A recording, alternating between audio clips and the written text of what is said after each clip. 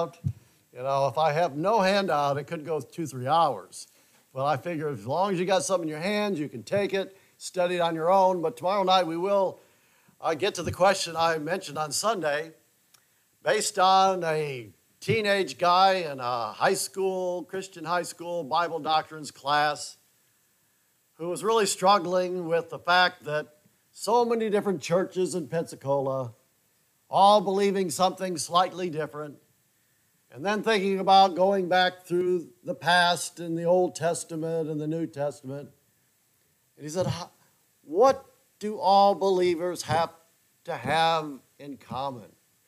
And of course, I told you he mistakenly referred to different denominations as different denominators.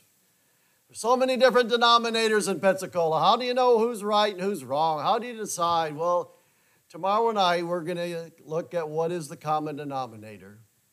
What is it through all time and eternity that is the common denominator? How does a person come to know Christ as Savior? Has it changed down through the centuries? Has it changed from Old to New Testament? Has it changed from one country to the other? What does God's Word have to say about that? And so, as I put together this study, that's why I tried to include almost every key reference that I could to save ourselves time tomorrow night. So that's the reason for the handout. But I hope you'll have something tomorrow night that you can take with you and study on your own and look up all the passages. Follow along on your own and just see, have we come to the right biblical conclusion based not on what I say, but based on the unchangeable Word of God. So that's tomorrow night. Tonight, I'd ask you to turn with me to Exodus chapter 20 as I tackle another tough question that has come up over the years about a little phrase that's found in the middle of the Ten Commandments that unfortunately has literally struck fear into the hearts and lives of some sensitive believers. They don't know quite what to do with it. And it seems over the last 5-10 years, with the increase in what we learned from DNA and the fact that so many cold cases have been solved as a result of finding that connection with cousins and nephews and nieces. And if you ever commit a murder, you better watch out. You're probably never going to be in the clear. Just let me tell you that. If you left any of your DNA at all, they're going to get you. Even if you don't have any children, they'll probably find it through some offspring from other individuals or even somewhat indirectly connected with you. So anyway, I guess that's a good reason not to kill people. Right, brother? Amen. But there's a little phrase, and most folks are shocked to find it in the middle of the Ten Commandments. It has been used to discourage some people from adopting. It has been used to strike fear into the hearts of parents as they raise their children, that there are things within that child's little heart that it does not matter how you train them, they are going to end up exactly the way they are programmed to end up. Well, I hope I've got your attention. You've probably heard the phrase many times, but I want to look at it tonight. Of all the messages I preach, there's one lady, one precious lady, a good friend of ours, my wife and me, in Pensacola, Florida. If you were to see her today, her first name's Cece, if you were to ask her what's the favorite message that I ever preach, she would direct your attention to the one I'm going to preach tonight, entitled, The Iniquity of the Fathers. What exactly does that passage mean? What does that verse mean when it talks about the iniquity of the fathers shall be visited upon the children to the third and fourth generation? More misunderstanding, more misinterpretation from this little phrase here than just about anything I've discovered in the entire rest of the Word of God. Follow along as I read in Exodus chapter 20, and I'll read the first 6 verses. Exodus chapter 20 and verses 1 through 6. And God spake all these words, saying, I am the Lord thy God, which have brought thee out of the land of Egypt, out of the house of bondage. Thou shalt have no other gods before me. Thou shalt not make unto thee any graven image, or any likeness of anything that is in heaven above, or that is in the earth beneath, or that is in the water under the earth. Thou shalt not bow down thyself to them, nor serve them, for I, the Lord thy God, am a jealous God, visiting the iniquity of the fathers upon the children unto the third and fourth generation of them that hate me, and showing mercy unto thousands of them that love me and keep my commandments. Let's bow for a word of prayer. Holy Father, quiet our hearts. I know we've all had busy days, but may we receive the truths from the Word of God that you've given us so many years ago. May we understand exactly what you meant, and may from this passage we be motivated, encouraged to live by the truths of this passage of Scripture. We pray all these things in Jesus' name, amen. In some circles, it's called generational sins. Have you ever heard that phrase? Ladies and gentlemen, tonight, according to some people, you are the victim of an inheritance of parents, grandparents, and great-grandparents. And no matter how you try to live, no matter how you try to read the Word of God, no matter how you try to live righteously, it will not matter because you are the unfortunate and helpless victim of generational sin. Is or are certain sins genetic? Well, it certainly sounds like it here when it says that this iniquity will be visited upon the children, not just to your generation, but to the next generation and the next generation for 3 and 4 generations. This particular little phrase is not only found here, it's found 3 other times in the Word of God, in Exodus 34, 4-7, Numbers 14, 4, and 15-18, and then Deuteronomy 5, 8-10. Are children judged for their parents? And if it's not genetic, then do they receive a judgment for sin because of sins that their parents committed years ago? In a sense, I'm dedicating this part of the message to my mother, who truly believed that, was taught that, went to a church that was told because her father left her mother when she was 4 years of age, that there was absolutely nothing she could do about it. She was going to receive the inheritance of a spirit, an attitude, a sinful nature directly from her dad. In fact, she told me over and over again so many times growing up, if her mother ever wanted to make her cry, she was a disobedient young lady, all that her mom had to do was say, "Mary Jane, you're just like your dad." And she would break into tears. So in a sense, I dedicate this message to my mother that lived in the shadow of that belief most of her life until she came across a chapter that we'll get to a little bit later in our message tonight. Do children inherit particular tendencies to particular sins from their parents? For example, if I have a problem with anger, does that mean my children will automatically, by virtue of DNA, also have a real serious problem with anger? If someone has a problem with lust, is that something over which they have no control because they received it from parents, grandparents, and great-grandparents? If your parent was an alcoholic, you have no chance, according to thinking of some. Now, if you were listening to the passages I read, I hope you can kind of begin to see through a few of the things I've already said. There's some major problems with all of those interpretations. For example, did you notice as we read it, that whatever this is, this iniquity, this visit upon the children to the 3rd and 4th generation, it's for those who hate God. So whatever this passage is talking about, it first of all is very specific to remind us that it is something that has to do with people that hate God. Well, what about those of us who love the Lord? Good news, verse 6, and showing mercy unto thousands of them that love me and keep my commandments. So I want to look at this passage tonight, and I want to look at both sides. First of all, we're going to look at what this passage does not mean. Very simply. What does it not mean? Then we'll turn it around 180 degrees. We'll try to figure out what it does mean. And then I'll get real practical in my third point tonight. And what does it mean for you and me in the year 2021? As we raise our children, as we come to church, as we have the privilege of being grandparents or even great-grandparents, what exactly does it mean by that third and fourth generation concept? So number one, what the passage does not mean. What the passage does not mean. First of all, it does not mean that children inherit a tendency for certain sins from their parents. Let me say that again.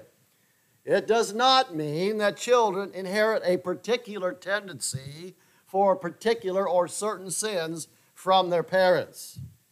Now, granted, Romans 5:12 does teach us that there is a sin nature that is passed on from generation to generation.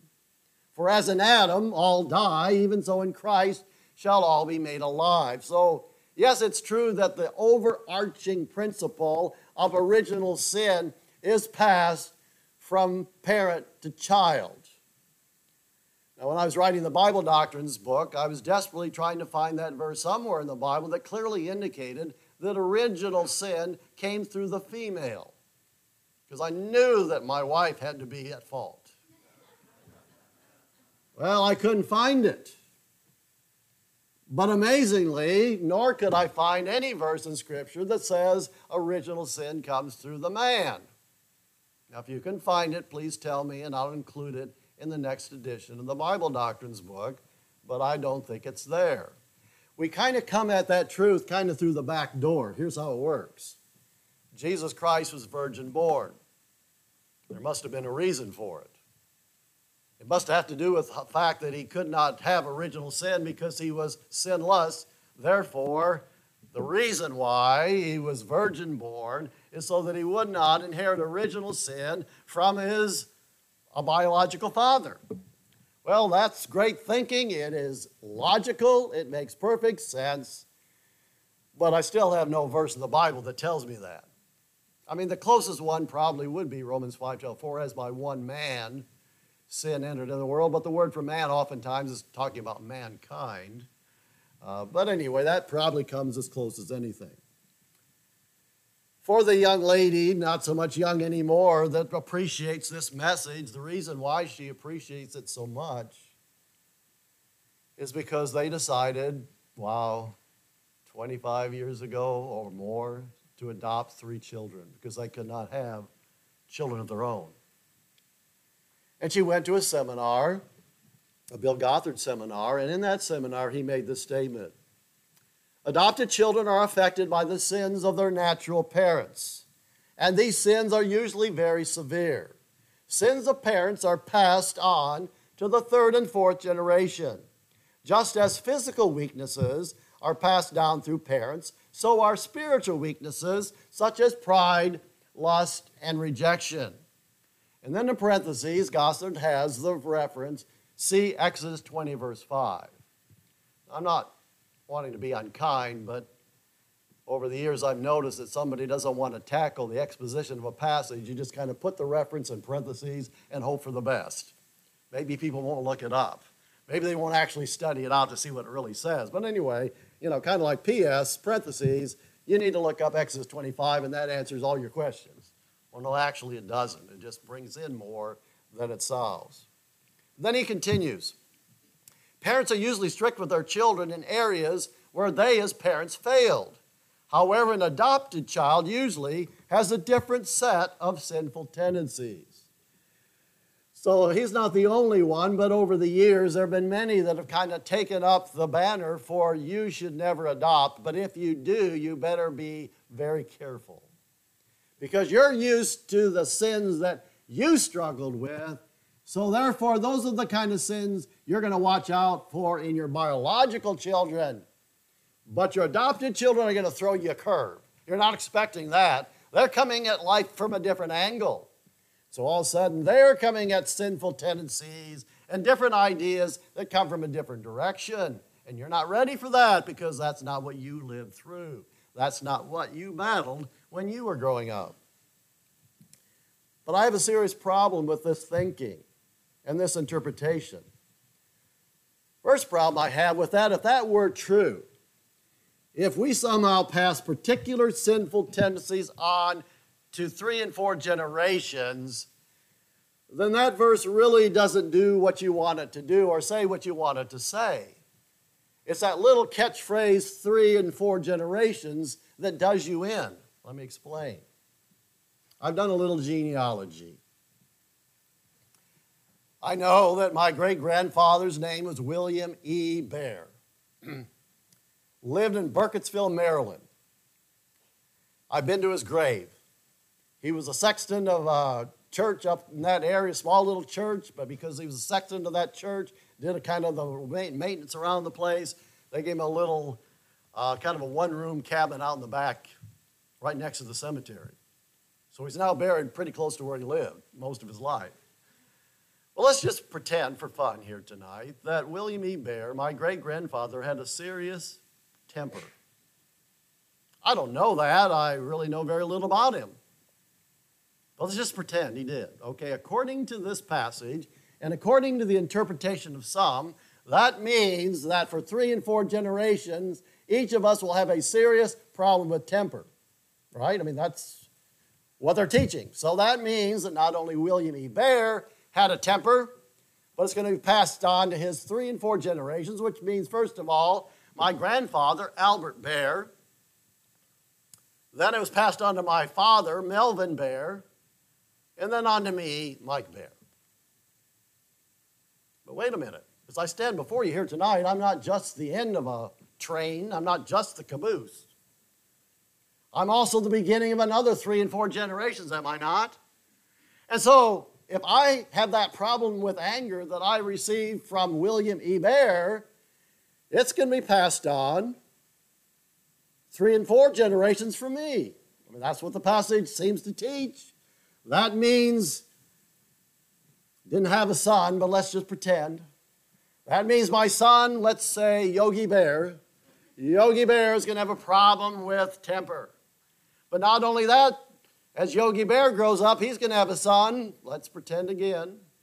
And his name, I suppose, Teddy Bear. Ted E. Bear.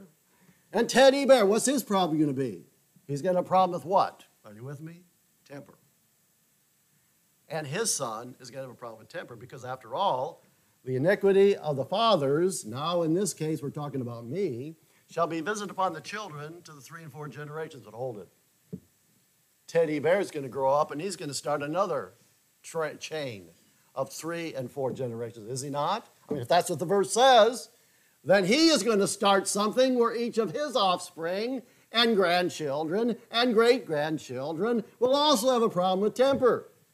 And I can go all the way out into the future for the next 10,000 years, but I also can go back in history for the last 10,000 years.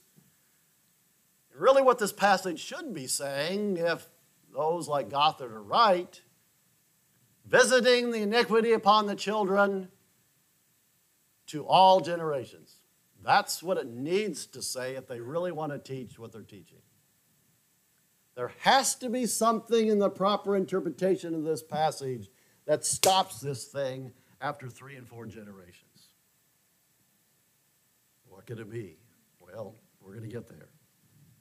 So first of all, I have a problem with this. It cannot be that children inherit a tendency for certain sins because it would be a discriminating genetics, and if that were true, it could not stop after 3 and 4 generations. There's nothing in DNA that all of a sudden stops it from being passed to the next generation. So as much as we find study of DNA, and I think it's great, but as much as I enjoy the study, and yes, I did the test where they tell me all my relatives and who they are. I got the results back. I had a special deal, so my wife got it for my birthday. And so I did all that, and I've got relatives from Germany and Northern Ireland, and then it gives you all the people, the second cousins and third cousins that you're halfway even possibly related to. Some even had pictures of them in the report from the DNA headquarters, whatever.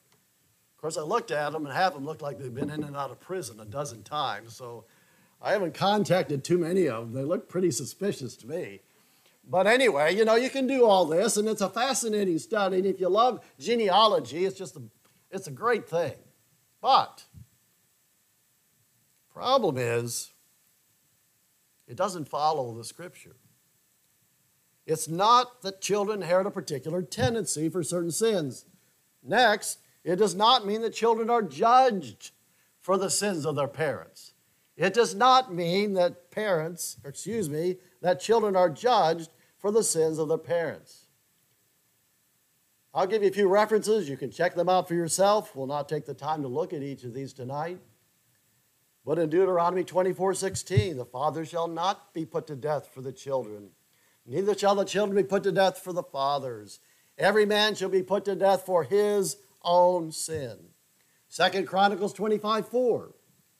But he, Amaziah, slew not their children, but did as written in the law in the book of Moses, where the Lord commanded, saying, the father shall not die for the children, neither shall the children die for the fathers, but every man shall die for his own sin.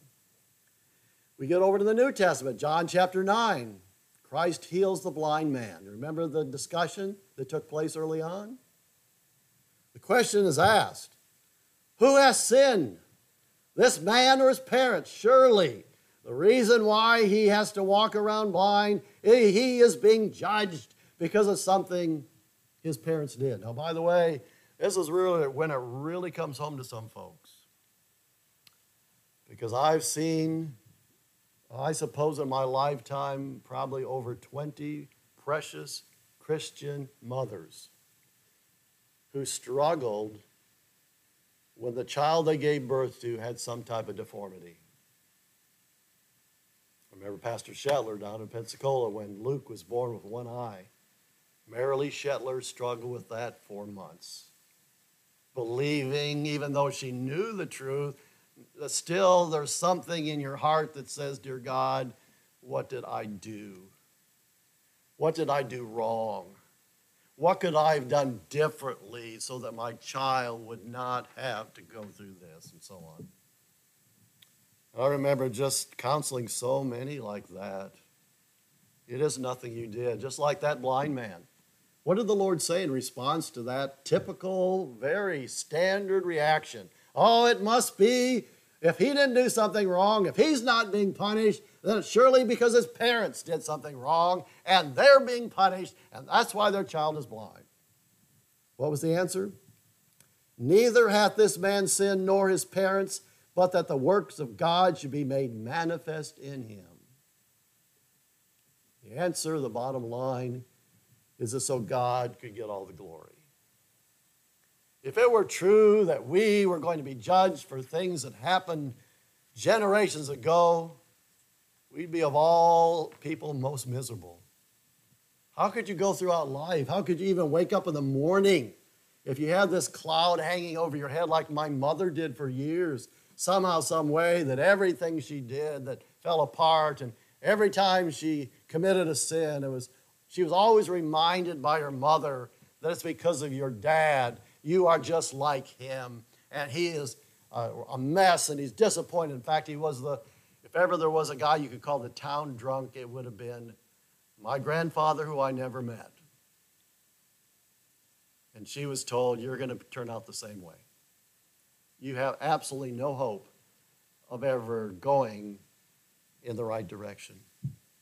Well, that's what the passage does not mean. Let's quickly get to number 2, what the passage does mean.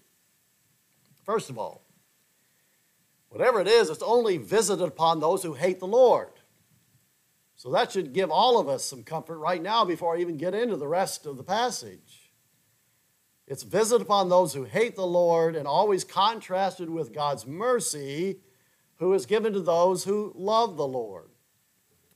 Second idea, this iniquity is always referred to in the singular. The iniquity, singular, of the fathers.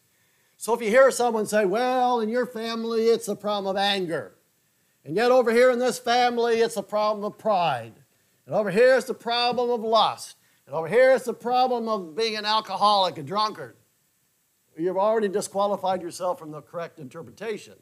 It is the one and only iniquity of the fathers that is visited upon the children to the third and fourth generation.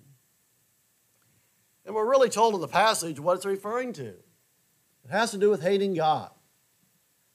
What is the sin that is best defined as the sin against God that involves hating Him? And it comes down, I believe, to one word, and that is the iniquity of idolatry. If you love God, you serve Him. If you hate God, you serve idols. You replace God with anything and everything you can possibly come across. That's why we're reminded that no man can serve two masters. A.W. Tozer says it well. Among the sins to which the human heart is prone, hardly any other is more hateful to God than idolatry. For idolatry is at the bottom a libel on God's character. The idolatrous heart assumes that God is other than He is, in itself a monstrous sin, and substitutes for the true God one made after His own likeness. We want a God we can, in some measure, control. Let us beware lest we, in our pride, accept the erroneous notion that idolatry consists only in kneeling before visible objects of adoration, and that civilized people are therefore free from it. The essence of idolatry is the entertainment of thoughts about God that are unworthy of Him. That is idolatry. The context of Exodus 20 has to do with exactly that theme. You read the verses before, you read the verses after. Thou shalt not make unto thee any graven images. The problem here is idolatry, putting something else in place of God. Is that the kind of iniquity that then would be visited upon the children for 3 and 4 generations? Absolutely. You watch the nation of Israel as they are becoming steeped in idolatry. It will be passed to the next generation, not through genetics, but simply because children grow up in a home where they see parents every day of their lives serving some wicked idol. You go into some of the Asian countries, it'll be much more visible as to what this passage is talking about. My daughter has the privilege of teaching there in Guam and has a lot of students from an Asian background. It's quite the challenge for Harvest Ministries in Guam to see many of the students there come to know Christ as Savior. Because to do so, they'll probably be ostracized by their families. And these young people that come to this school and hear the truth, yet they have been living all their lives in the shadow of going to the home of great-grandparents who have idols on a shelf.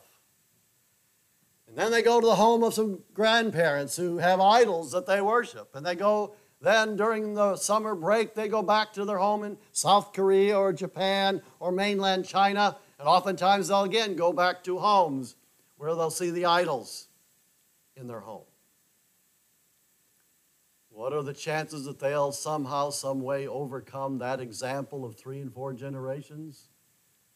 It's almost impossible. Those students know that if they ever came to the place to accept Christ as Savior, they'll probably be ostracized, disowned by their family. But when you grow up in a place where you've seen it all your life, and I've held some modular classes there, and I've had these students in my classes that the big question they ask over and over and over again is, what is our attitude towards our ancestors?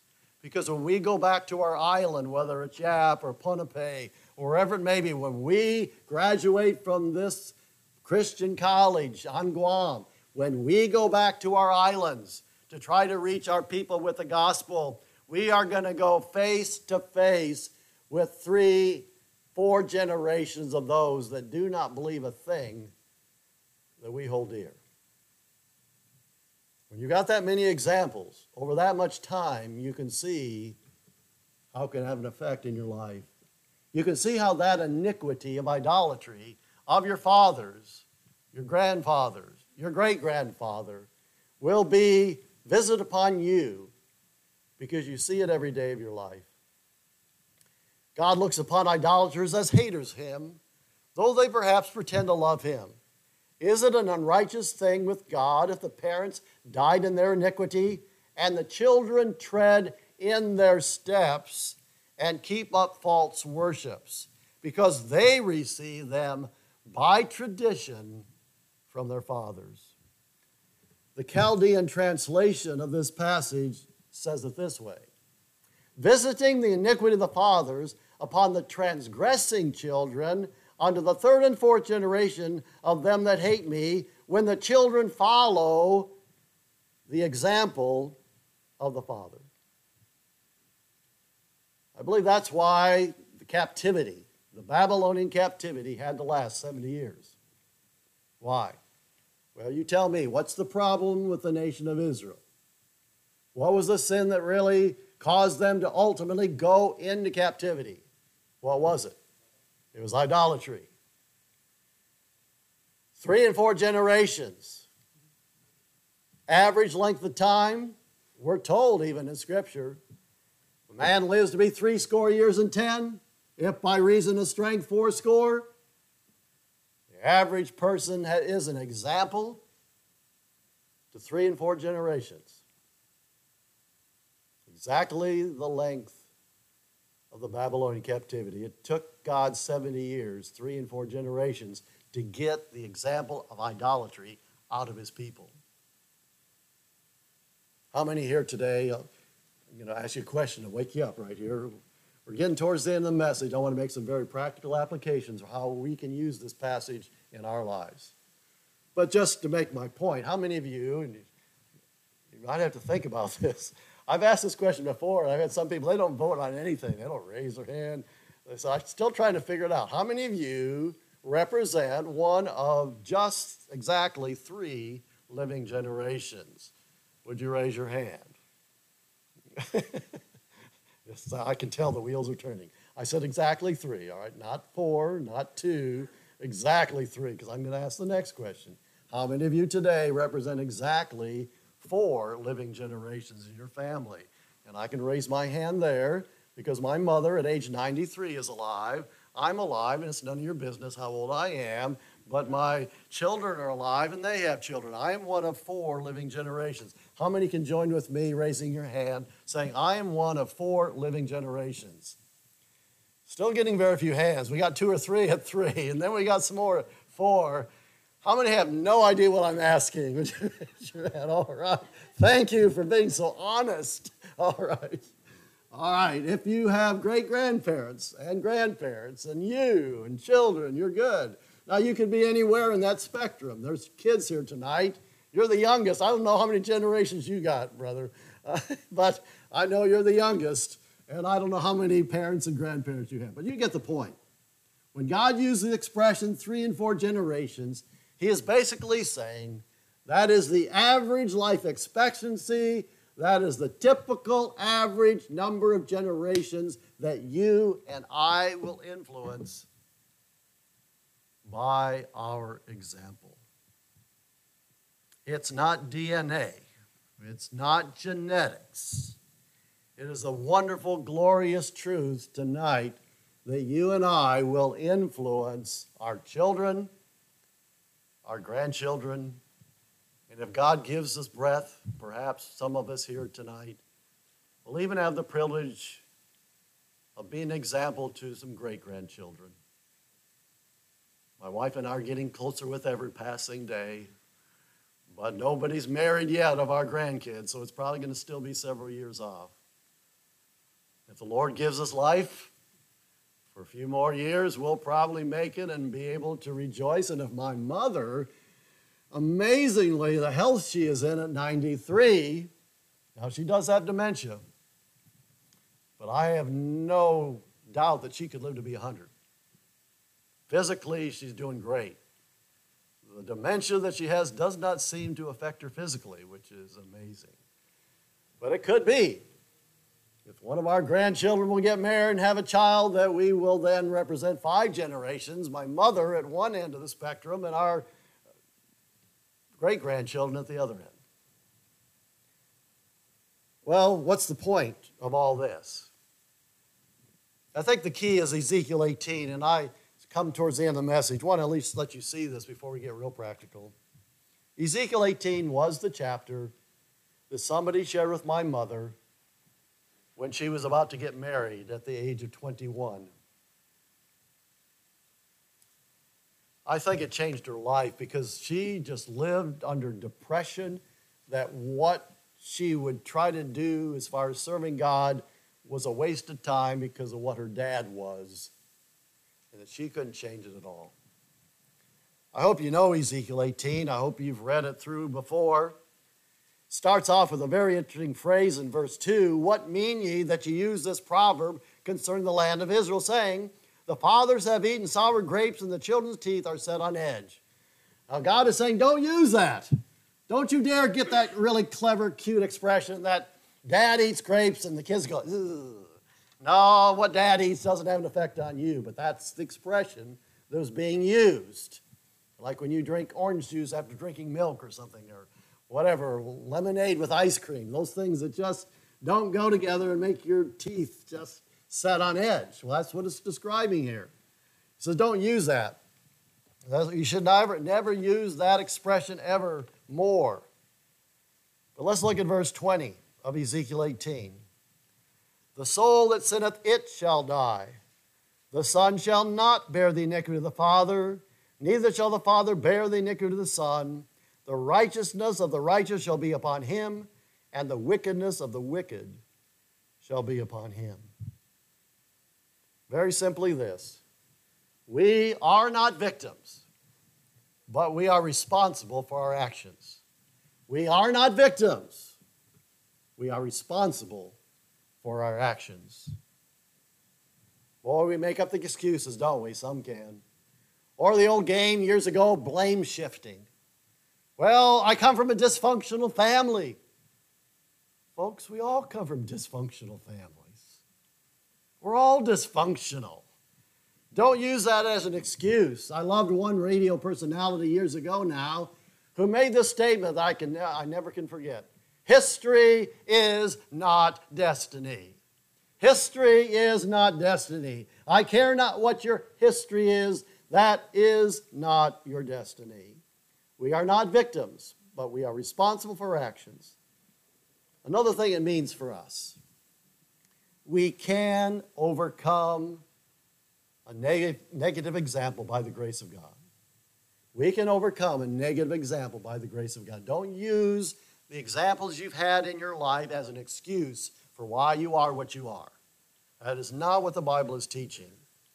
Now, lo, it says in verse 14 of our passage, now, lo, if he beget a son that sees, there's the key, that sees all his father's sins which he hath done, and considereth, and doeth not such like. Then it goes on to tell us he's going to live and he's going to prosper. It is possible for someone to look at a lousy example and say in their heart of hearts, that's not for me. Aren't you glad for that? That God gives us the ability to overcome even the most wicked of examples in our life. The Bible's full of examples of that. Manasseh was a wicked king. He brought idolatry to God's people. He caused his own children to pass through the fire to Moloch, burning his own children to death, believing he was following the gods that ought to be followed. And yet he had a son named Josiah that brought revival to the land. I think of Korah. Korah meets his fate when the earth opens up and he's swallowed up. But then sometime read Psalm 84, Psalm 85, Psalm 87, Psalm 88. By the way, those little intros at the beginning of the Psalms, did you know that they are inspired? I think I'm the only one I've ever heard preach on the little intros, but those are inspired. Those are in the Hebrew Bible. They are the first verse of each of those Psalms. And then the Psalm that we know, the context then usually starts with verse 2. But those intros are inspired by God and are found in the Hebrew Bible. Anyway, Psalm 84, Psalm 85, Psalm 87, Psalm 88. Guess who wrote those? The sons of Korah. Hallelujah. Korah was a mess, a wicked sinner, deserved what he got. But his children gave us 4 of the greatest psalms you'll ever read in Scripture. When I finished up this message a few years ago now, a young lady that was listening wrote me a little note afterwards. I've kept it all these years. Thank you so much for your message on Sunday night. For all of my 20 years of being in church, I've been taught that the reason for why I am the way I am is because of my parents' wrongdoing. And even if I tried to do right, their sin might reveal itself in my children, making me wonder if I really ever wanted to get married and have any children. Thanks for clearing up this misunderstanding. I feel a whole lot better about my future. Thanks again.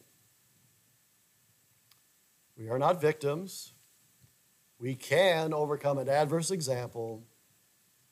But then let's not forget this wonderful, glorious, and sometimes sobering truth that we do influence the next generations. You'll see sometimes when great-grandparents come to church, they think they're off the hook. Not tonight. The only way you get out of this message, if you happen to be a great-great-grandparent, then maybe you're into that 5th generation. You don't need to worry about this. But for most of us here tonight, you have the wonderful privilege of being an example. I remember watching my grandfather read the Bible. I can picture the scene in my mind right now at his house. Didn't really have recliners in those days, but he had a spot on the couch. It was well worn.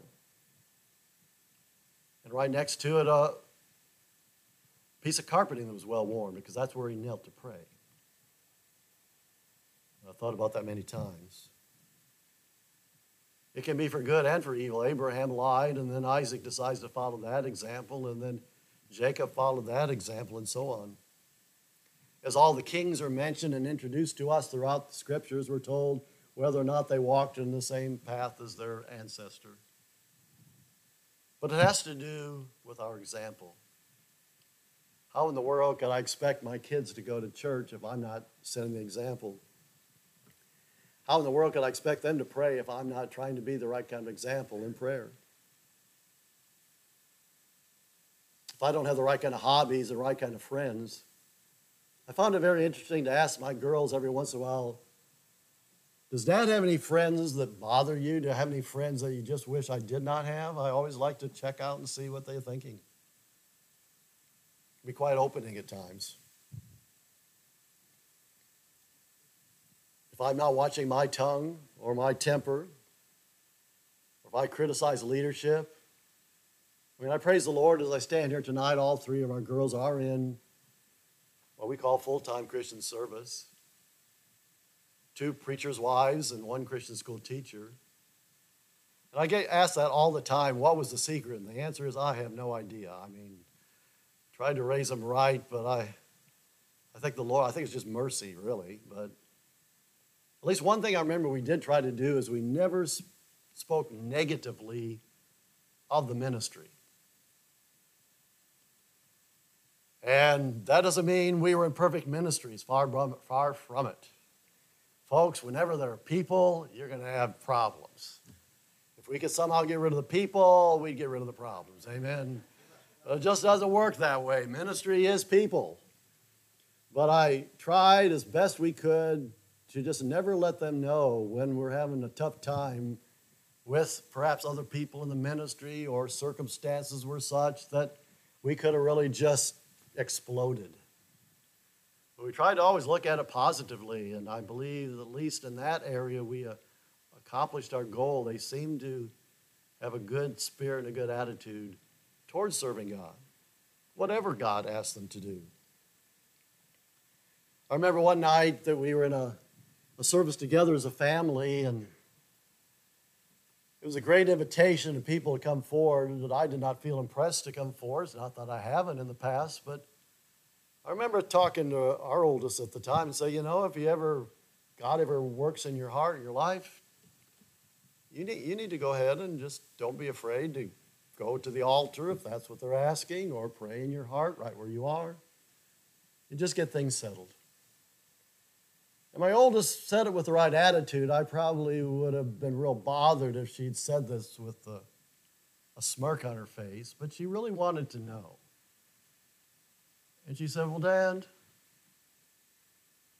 when's the last time you went forward in a church service? When's the last time you knelt at an altar? When's the last time that you needed to get something right with God? Well, I had my excuses, as all brilliant dads have. Well, honey, I'm the one usually doing a lot of the preaching. It'd be very awkward to preach a message and then respond to my own message. But she knew that I wasn't always the speaker, so that didn't fly. And I knew she was right. It had been a while since I'd ever really responded much at all to a message.